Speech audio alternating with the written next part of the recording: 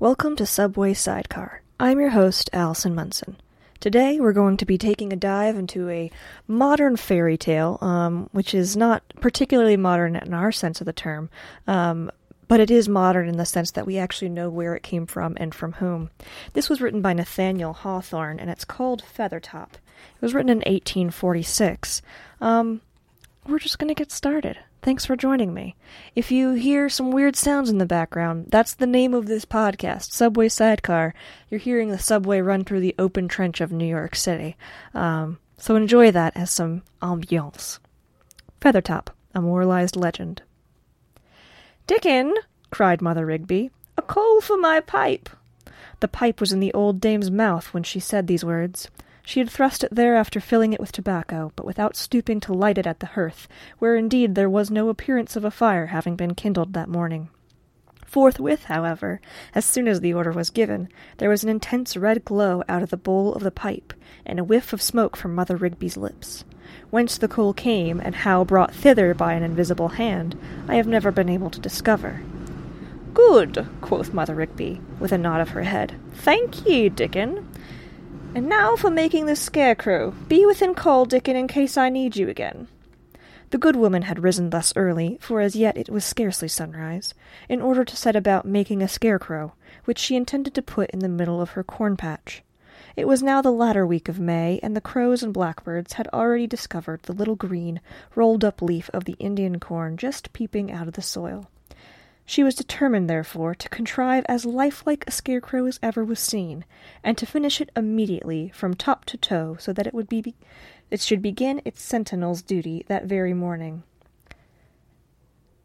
Now Mother Rigby, as everybody must have heard, was one of the most cunning and potent witches in New England, and might, with very little trouble, have made a scarecrow ugly enough to frighten the minister himself. But on this occasion, as she had awakened in the uncommonly pleasant humour, and was further dulcified by her pipe of tobacco, she resolved to produce something fine, beautiful, and splendid, rather than hideous and horrible.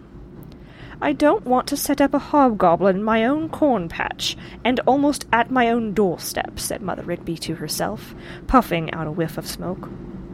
"I could do it if I pleased, but I'm tired of doing marvellous things, so I'll keep within the bounds of everyday business, just for variety's sake. Besides, there is no use in scaring the little children for a mile round about, though 'tis true I'm a witch." It was settled, therefore, in her own mind, that the scarecrow should represent a fine gentleman of the period, so far as the materials at hand would allow. Perhaps it may as well be to enumerate the chief of the articles that went to the composition of this figure. The most important item of all, probably, although it made so little show, was a certain broomstick, on which Mother Rigby had taken many an airy gallop at midnight, and which now served the scarecrow by way of a spinal column, or, as the unlearned phrase it, a backbone.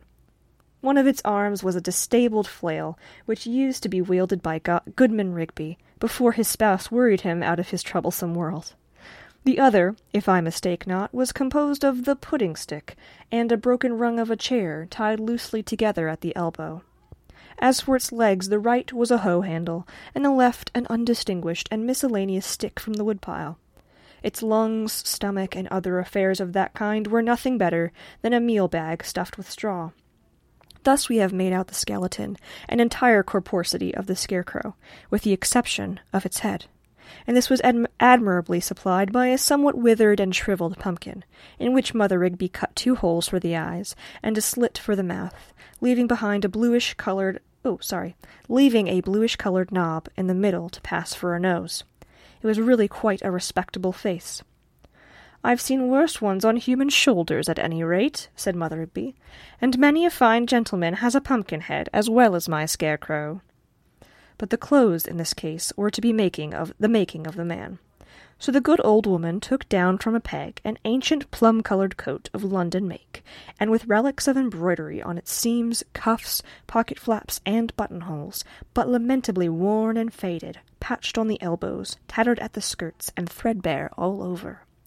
On the left breast was a round hole, whence either a star of nobility had been rent away, or else the hot heart of some former wearer had scorched it through and through.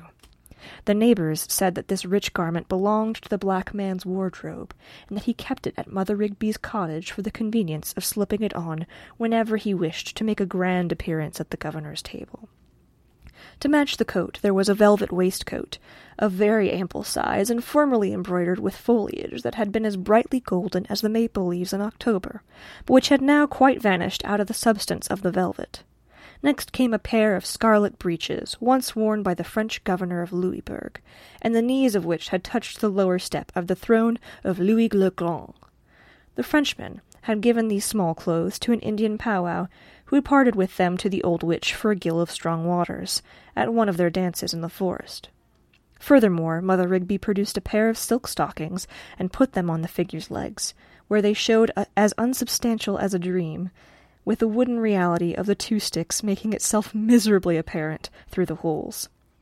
Lastly, she put her dead husband's wig on the bare scalp of the pumpkin, and surmounted the whole with a dusty 3-cornered hat, in which was stuck the longest tail feather of a rooster.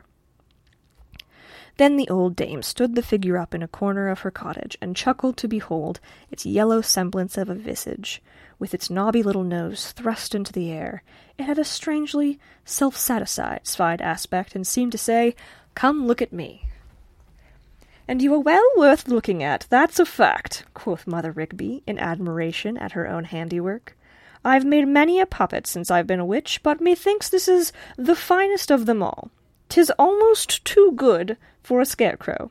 And by the by, I'll just fill a fresh pipe of tobacco, and then take him out to the corn-patch."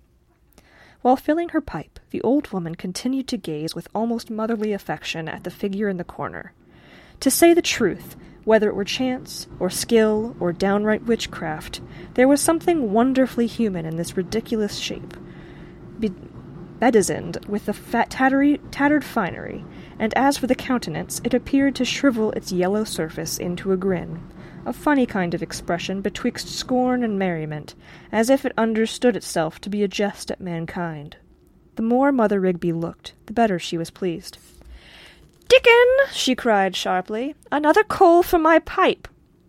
Hardly had she spoken then, just as before, there was a red glowing coal on the top of the tobacco. She drew in a long whiff, and puffed it forth into the bar of morning sunshine which struggled through the one dusty pane of her cottage window. Mother Rigby always liked to flavour her pipe with a coal of fire from the particular chimney corner whence this had been brought. But where that chimney corner might be, or who brought the coal from it, further than that the invisible messenger seemed to respond to the name of Dickon, I cannot tell. "That puppet yonder," thought Mother Rigby, still with her eyes fixed on the scarecrow, "is too good a piece of work to stand all summer in a corn-patch, frightening away the crows and blackbirds. He's capable of better things. Why, I've danced with a worse one, when partners happened to be scarce at our witch meetings in the forest. What if I should let him take his chance among the other men of straw, and empty fellows who go bustling about the world?" The old witch took 3 or 4 more whiffs of her pipe, and smiled. "He'll meet plenty of his brethren at every street corner," continued she. "Well, I didn't mean to dabble in witchcraft today, further than the lighting of my pipe, but a witch I am, and a witch I'm likely to be, and there's no use trying to shirk it. I'll make a man of my scarecrow, were it only for the joke's sake." While muttering these words, Mother Rigby took the pipe from her own mouth, and thrust it into the crevice which represented the same feature in the pumpkin visage of the scarecrow. "Puff, darling, puff," said she. "Puff away, my fine fellow. Your life depends on it." This was a strange exhortation, undoubtedly, to be addressed to a mere thing of sticks, straw, and old clothes, with nothing better than a shriveled pumpkin for a head, as we know to have been the scarecrow's case. Nevertheless, as we must carefully hold in remembrance, Mother Rigby was a witch of singular power and dexterity, and keeping this fact duly before our minds, we shall see nothing beyond credibility in the remarkable incidents of our story. Indeed, the great difficulty will be at once got over if we can only bring ourselves to believe that, as soon as the old dame bade him puff, there came a whiff of smoke from the scarecrow's mouth. It was the very feeblest of whiffs, to be sure, but it was followed by another, and another, each more decided than the preceding one. "Puff away, my pet, puff away, my pretty one," Mother Rigby kept repeating with her pleasantest smile. It is the breath of life to ye, and that you may take my word for. Beyond all question, the pipe was bewitched. There must have been a spell either in the tobacco, or in the fiercely glowing coal that so mysteriously burned on top of it, or in the pungently aromatic smoke which exhaled from the kindled weed. The figure, after a few doubtful attempts, at length blew forth a volley of smoke extending all the way from the obscure corner into the bar of sunshine. There it eddied and melted away among the motes of dust. It seemed a convulsive effort, for the 2 or 3 next whiffs were fainter, although the coal still glowed and threw a gleam over the scarecrow's visage. The old witch clapped her skinny hands together and smiled encouragingly upon her handiwork. She saw that the charm worked well. The shriveled, yellow face, which heretofore had been no face at all, had already a thin, fantastic haze, as it were, of human likeness, shifting to and fro from it, across it, sometimes vanishing entirely, but growing more perceptible than ever with the next whiff from the pipe. The whole figure in the manner assumed a show of life, such as we impart to ill-defined shapes among the clouds, and half deceive ourselves with the pastime of our own fancy. If we must needs pry closely into the matter, it may be doubted whether there was any real change, after all, in the sordid, worn-out, worthless, and ill-jointed substance of the scarecrow, but merely a spectral illusion, and a cunning effect of light and shade so colored and contrived as to delude the eyes of most men. The miracles of witchcraft seem always to have had a very shallow subtlety, and at least, if the above explanation do not hit the truth of the process, I can suggest no better.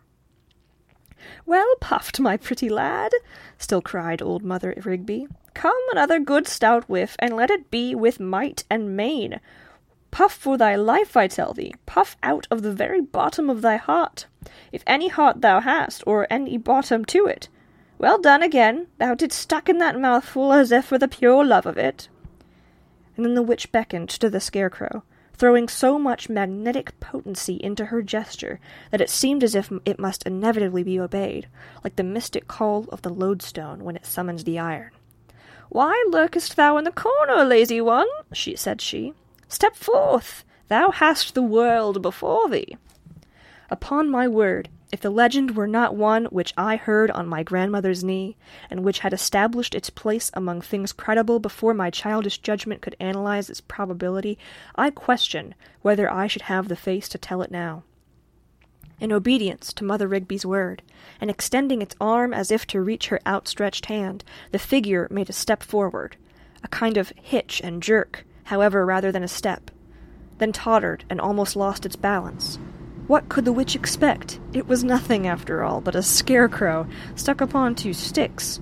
But the strong-willed old beldam scowled and beckoned, and flung the energy of her purpose so forcibly at this poor combination of rotten wood and musty straw and ragged garments, that it was compelled to show itself a man in spite of the reality of things.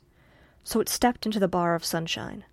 There it stood, poor devil of a contrivant that it was, with only the thinnest vesture of human similitude about it, through which was evident the stiff, rickety, incongruous, faded, tattered, good-for-nothing patchwork of its substance, ready to sink in a heap upon the floor, as conscious of its own unworthiness to be erect. Shall I confess the truth? At its present point of vivification, the scarecrow reminds me of some of the lukewarm and abortive characters, composed of heterogeneous materials, used for the 1000th time and never worth using, with which romance writers, and myself no doubt among the rest, have so overpeopled the world of fiction. But the fierce old hag began to get angry and show a glimpse of her diabolic nature, like a snake's head, peeping with a hiss out of her bosom. At this pusillanimous behavior of the thing which she had taken the trouble to put together. "Puff away, wretch!" cried she wrathfully. "Puff, puff, puff, thou thing of straw and emptiness, thou rag or 2, thou meal bag, thou pumpkin head, thou nothing! Where shall I find a name vile enough to call thee by? Puff, I say, and suck in thy fantastic life along with the smoke, else I snatch the pipe from thy mouth and hurl thee where that red coal came from."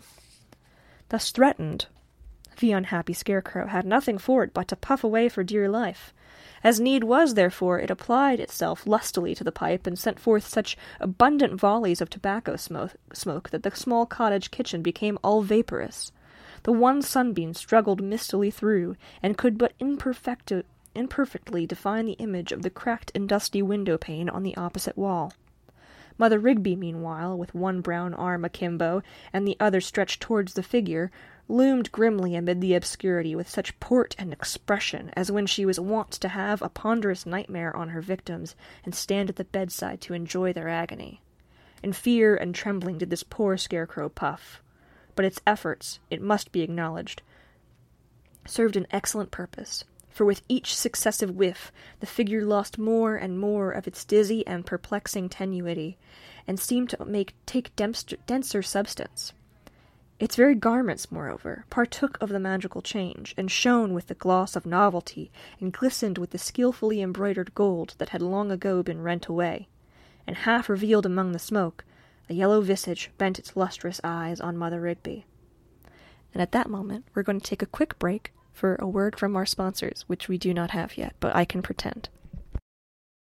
Matt Bounby, Atlantic Avenue, Barclay Center's next. Stand clear to closing doors, please.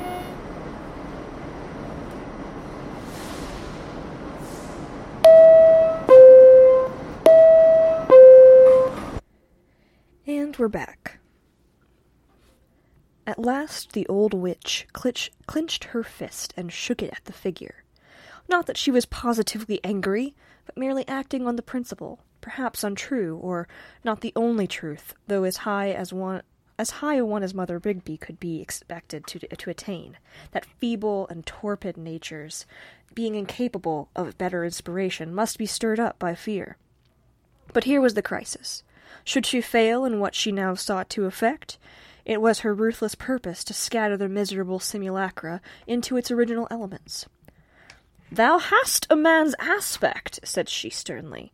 "Have also the echo and mockery of a voice? I bid thee speak." The scarecrow gasped, struggled, and at length emitted a murmur, which was so incorporated with its smoky breath that you could scarcely tell whether it were indeed a voice or only a whiff of tobacco. Some narrators of this legend hold the opinion that Mother Rigby's conjurations and the fierceness of her will had compelled a familiar spirit into the figure, and that the voice was his. "Mother," mumbled the poor, stifled voice, "be not so awful with me. I would fain speak, but being without wits, what can I say?" "Thou canst speak, darling, canst thou?" cried Mother Rigby, relaxing her grim countenance into a smile. "And what shalt thou say, quotha? Say indeed. Art thou of the brotherhood of the empty skull, and demandest of me what thou shalt say? Thou shalt say 1,000 things, and saying them 1,000 times over, thou shalt still have said nothing. Be not afraid, I tell thee. When thee comest into the world, whither a purpose sending thee forthwith, thou shalt not lack the wherewithal to talk. Talk! Why, thou shalt babble like a mill-stream if thou wilt. Thou hast brains enough for that, I trow." "At your service, mother," responded the figure. "And that was well said, my pretty one," answered Mother Rigby. "Then thou speakest like thyself, and meant nothing. Thou shalt have 100 such phrases, and 500 to the boot of them.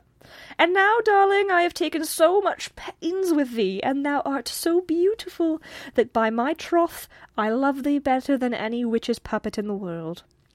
I have made them of all sorts, clay, wax, straw, sticks, night fog, morning mist, sea foam, and chimney smoke.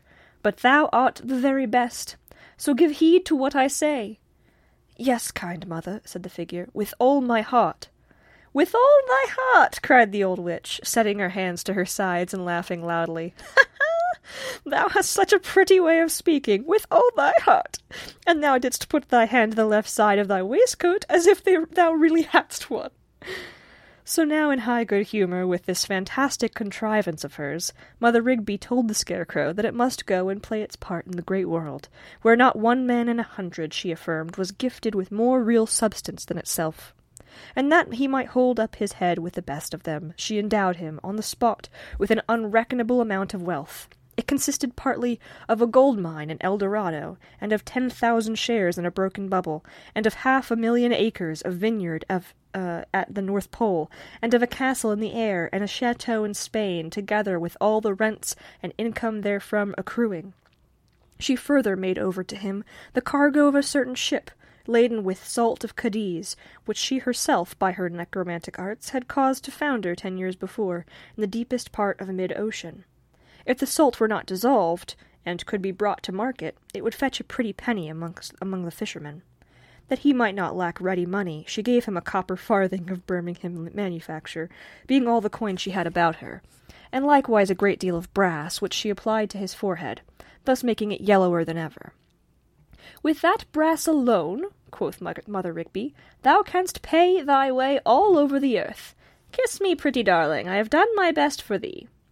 Furthermore, that the adventurer might lack no possible advantage towards a fair start in life, this excellent old dame gave him a token by which he was to introduce himself to a certain magistrate, member of the council, merchant, and elder of the church, the 4 capacities constituting but one man, who stood at the head of society in the neighbouring metropolis. The token was neither more nor less than a single word, which Mother Rigby whispered to the Scarecrow, and which the Scarecrow was to whisper to the merchant. "Gouty as the old fellow is, he'll run thy errands for thee when once thou hast given him that word in his ear," said the old witch. "Mother Rigby knows the worshipful Justice Gookin, and the worshipful Justice knows Mother Rigby." Here the witch thrust her wrinkled face close to the puppet's, chuckling irrepressibly, and fidgeting all through her system, with delight at the idea which she meant to communicate. "The worshipful Master Gookin," whispered she, "hath a comely maiden to his daughter, and hark ye, my pet, thou hast a fair outside, and a pretty wit enough of thine own. Yea, a pretty wit enough. Thou wilt think better of it when thou hast seen more of other people's wits. Now, with thy outside and thy inside, thou art the very man to win a young girl's heart. Never doubt it. I tell thee it shall be so. Put but a bold face on the matter, sigh, smile, flourish thy hat, thrust forth thy leg like a dancing master, put thy right hand to the left side of thy waistcoat, and pretty Polly Gookin is thine own."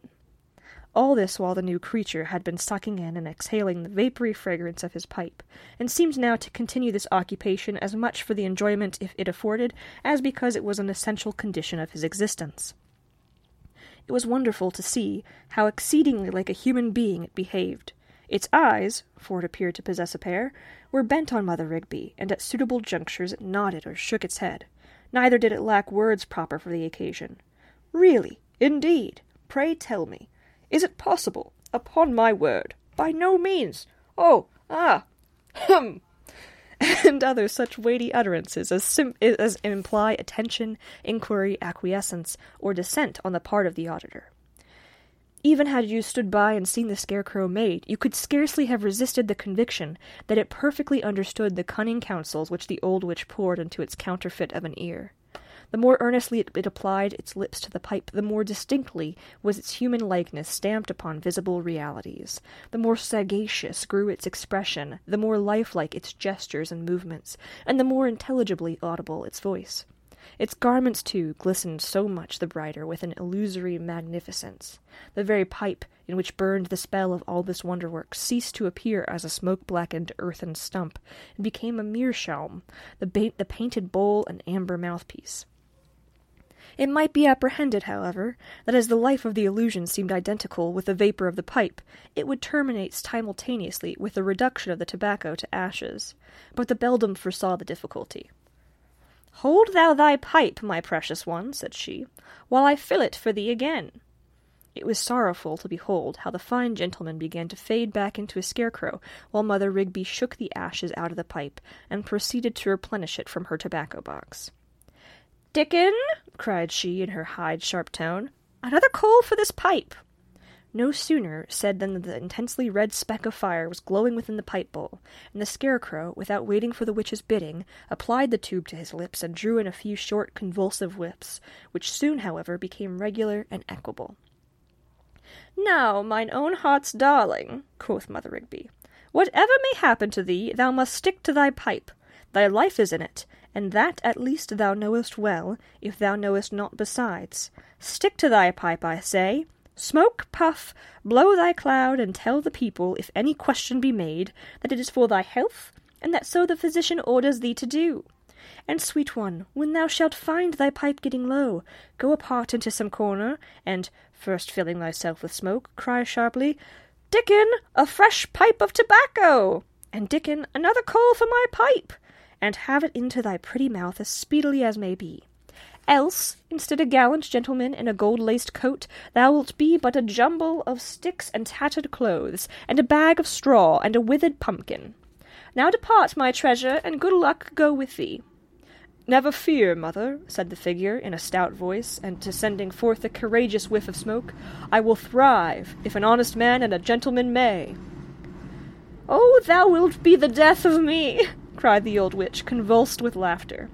That was well said, if an honest man and a gentleman may. Thou playest thy part to perfection.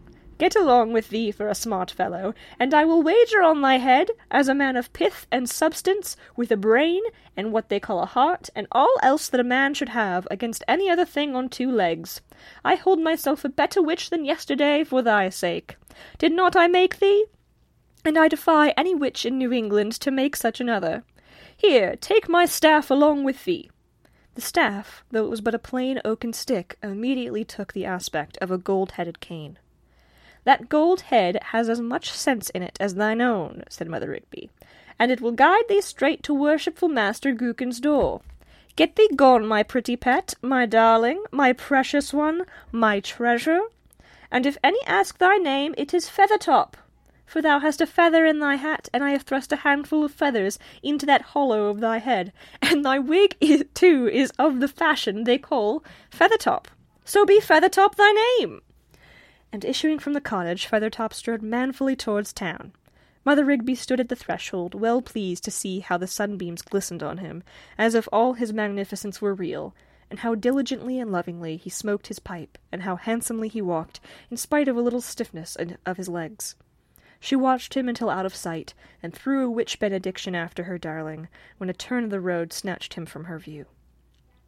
Betimes in the forenoon, when the principal street of the neighbouring town was just at its acme of life and bustle, a stranger of very distinguished figure was seen on the sidewalk. His port, as well as his garments, betokened nothing short of nobility.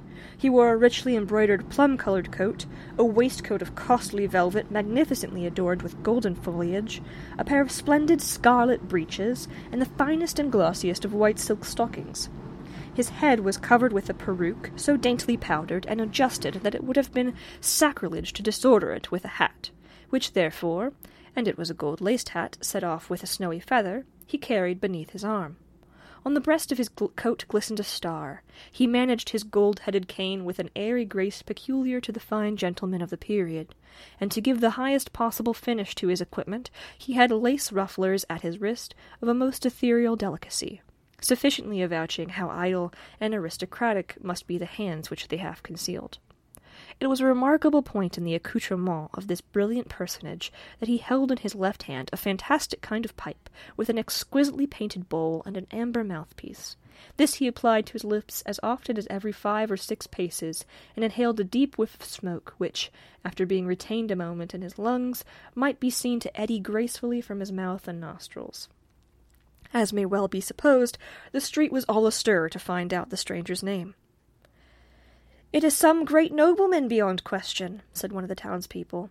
"Do you see the star at his breast?" "Nay, it is too bright to be seen," said another. "Yes, he must needs be a nobleman, as you say, but by what conveyance, think you, can his lordship have voyaged or travelled hither? There has been no vessel from the old country for a month past. And if he arrived overland from the southward, pray where are his attendants and equipage?" "He needs no equipage to set off his rank," remarked a third. "If he came among us in rags, nobility would shine through a hole in his elbow. I never saw such dignity of aspect. He has the old Norman blood in his veins, I warrant him." "I rather take him to be a Dutchman, or one of your high Germans," said another citizen. "The men of those countries have always the pipe at their mouths."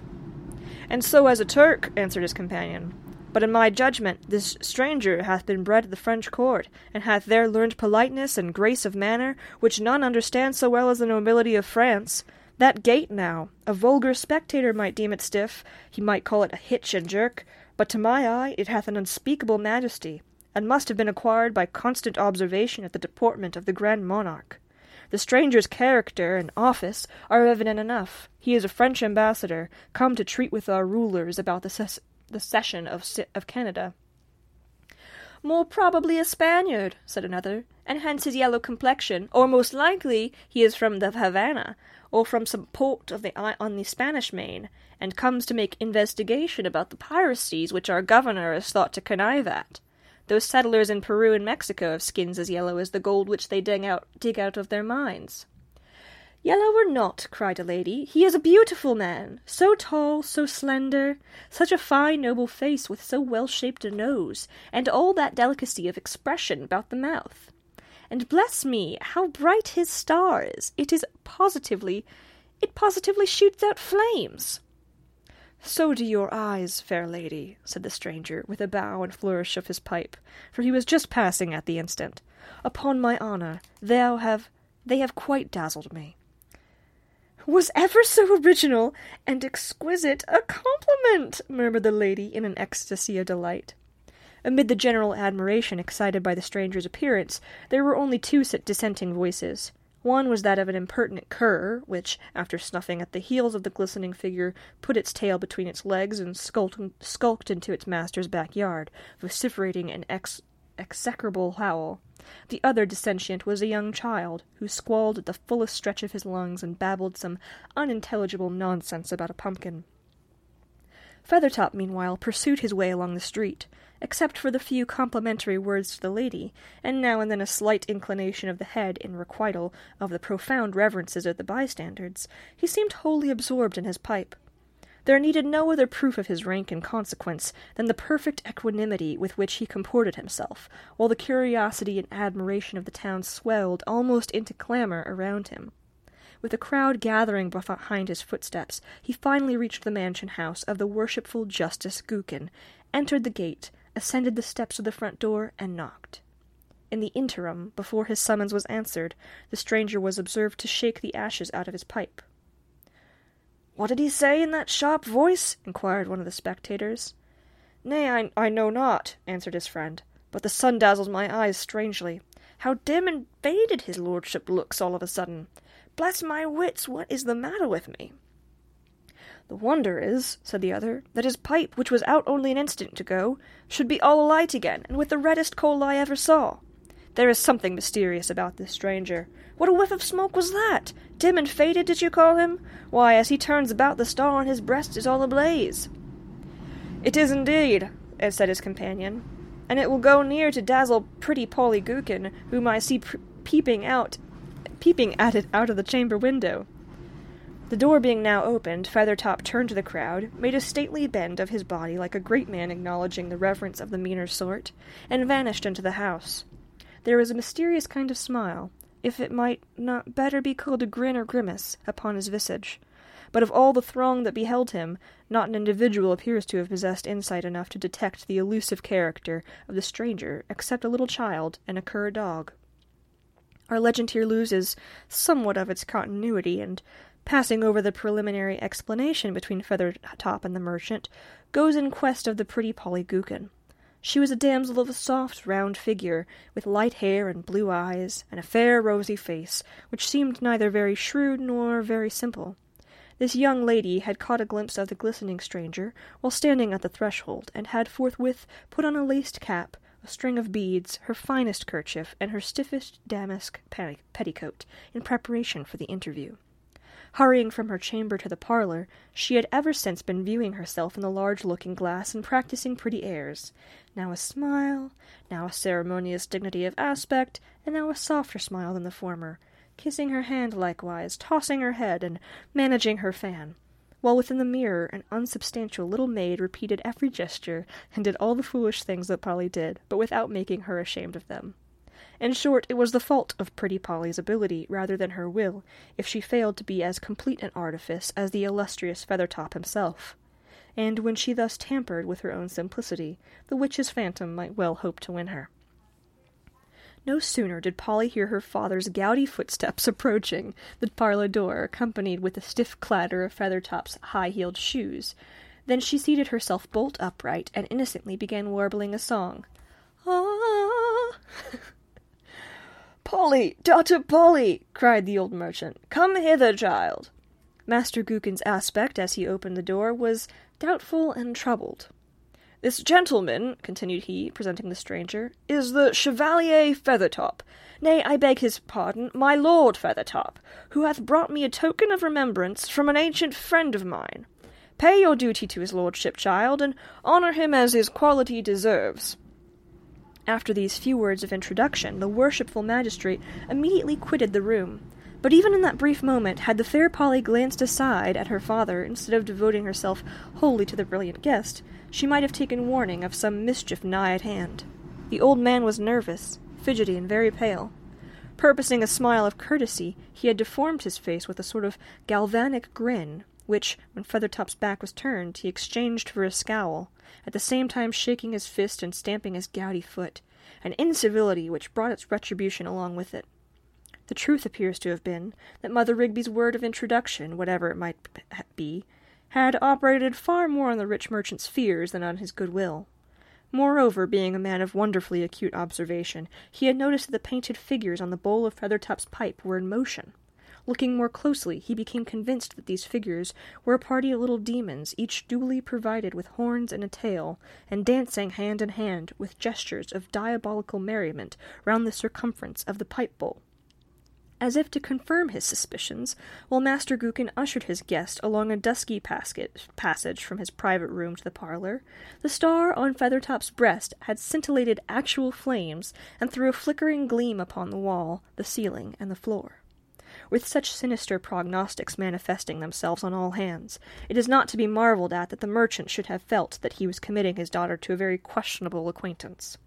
He cursed in his secret soul the insinuating elegance of Feathertop's manners, as this brilliant personage bowed, smiled, put his hand on his heart, inhaled a long whiff from his pipe, and enriched the atmosphere with the smoky vapour of a fragrant and visible sigh. Gladly would poor Master Gookin have thrust his dangerous guest into the street, but there was a constraint and terror within him. This respectable old gentleman, we fear, at an earlier period of life, had given some pledge or other to the evil principle, and perhaps was now to redeem it by the sacrifice of his daughter. It so happened that the parlour door was partly of glass, shaded by a silken curtain, the folds of which hung a little awry. So strong was the merchant's interest in witnessing what was to ensue between the fair Polly and the gallant Feathertop, that after quitting the room he could by no means refrain from peeping through the crevice of the curtain. But there was nothing very miraculous to be seen, nothing, except the trifles previously noticed, to confirm the idea of a supernatural peril environing the pretty Polly. The stranger, it is true, was evidently a thorough and practised man of the world, systematic and self-possessed, and therefore the sort of person to whom a parent ought not to confide a simple young girl without due watchfulness for the result. The worthy magistrate, who had been conservant with all degrees and qualities of mankind, could not but perceive every motion and gesture of the distinguished Feathertop came in its proper place. Nothing had been left rude or native in him. A well-digested conventionalism had incorporated itself thoroughly with his substance, and transformed him into a work of art. Perhaps it was this peculiarity that invested him with a species of ghastliness and awe. It is the effect of anything completely and consummately artificial in human shape, that the person impresses us as an unreality, and as having hardly pith enough to cast a shadow upon the floor. As regarded Feathertop, all this resulted in a wild, extravagant, and fantastical impression, as if his life and being were akin to the smoke that curled upward from his pipe. But pretty Polly Gookin felt not thus. The pair were now promenading the room, Feathertop with his dainty stride and no less dainty grimace, the girl with a native maidenly grace, just touched, not spoiled, by a slightly affected manner, which seemed caught from the perfect artifice of her companion. The longer the interview continued, the more charmed was pretty Polly, until, within the first quarter of an hour, as the old magistrate noted by his watch, she was evidently beginning to be in love. nor need it have been witchcraft that subdued her in such a hurry. The poor child's heart, it may be, was so very fervent that it melted her with its own warmth, as reflected from the hollow semblance of a lover. No matter what Feathertop said, his words found depth and reverberation in her ear. No matter what he did, his action was heroic to her eye. And by this time it is to be supposed that there was a blush on Polly's cheek, a tender smile about her mouth, and a liquid softness in her glance, while the star kept coruscating on Feathertop's breast, and the little demons careered with more frantic merriment than ever about the circumference of his pipe-bowl. Oh, pretty Polly Gookin, why should these imps rejoice so madly that a silly maiden's heart was about to be given to a shadow? It is so unusual a misfortune, so rare a triumph. By and by, Feathertop paused, and throwing himself into an imposing attitude, seemed to summon the fair girl to survey his figure and resist him longer if she could. His star, his embroidery, his buckles glowed at that instant with unutterable splendor. The picturesque hues of his attire took a richer depth of coloring. There was a gleam and polish over his whole presence, betokening the perfect witchery of well-ordered manners. The maiden raised her eyes and suffered them to linger upon her companion with a bashful and admiring gaze.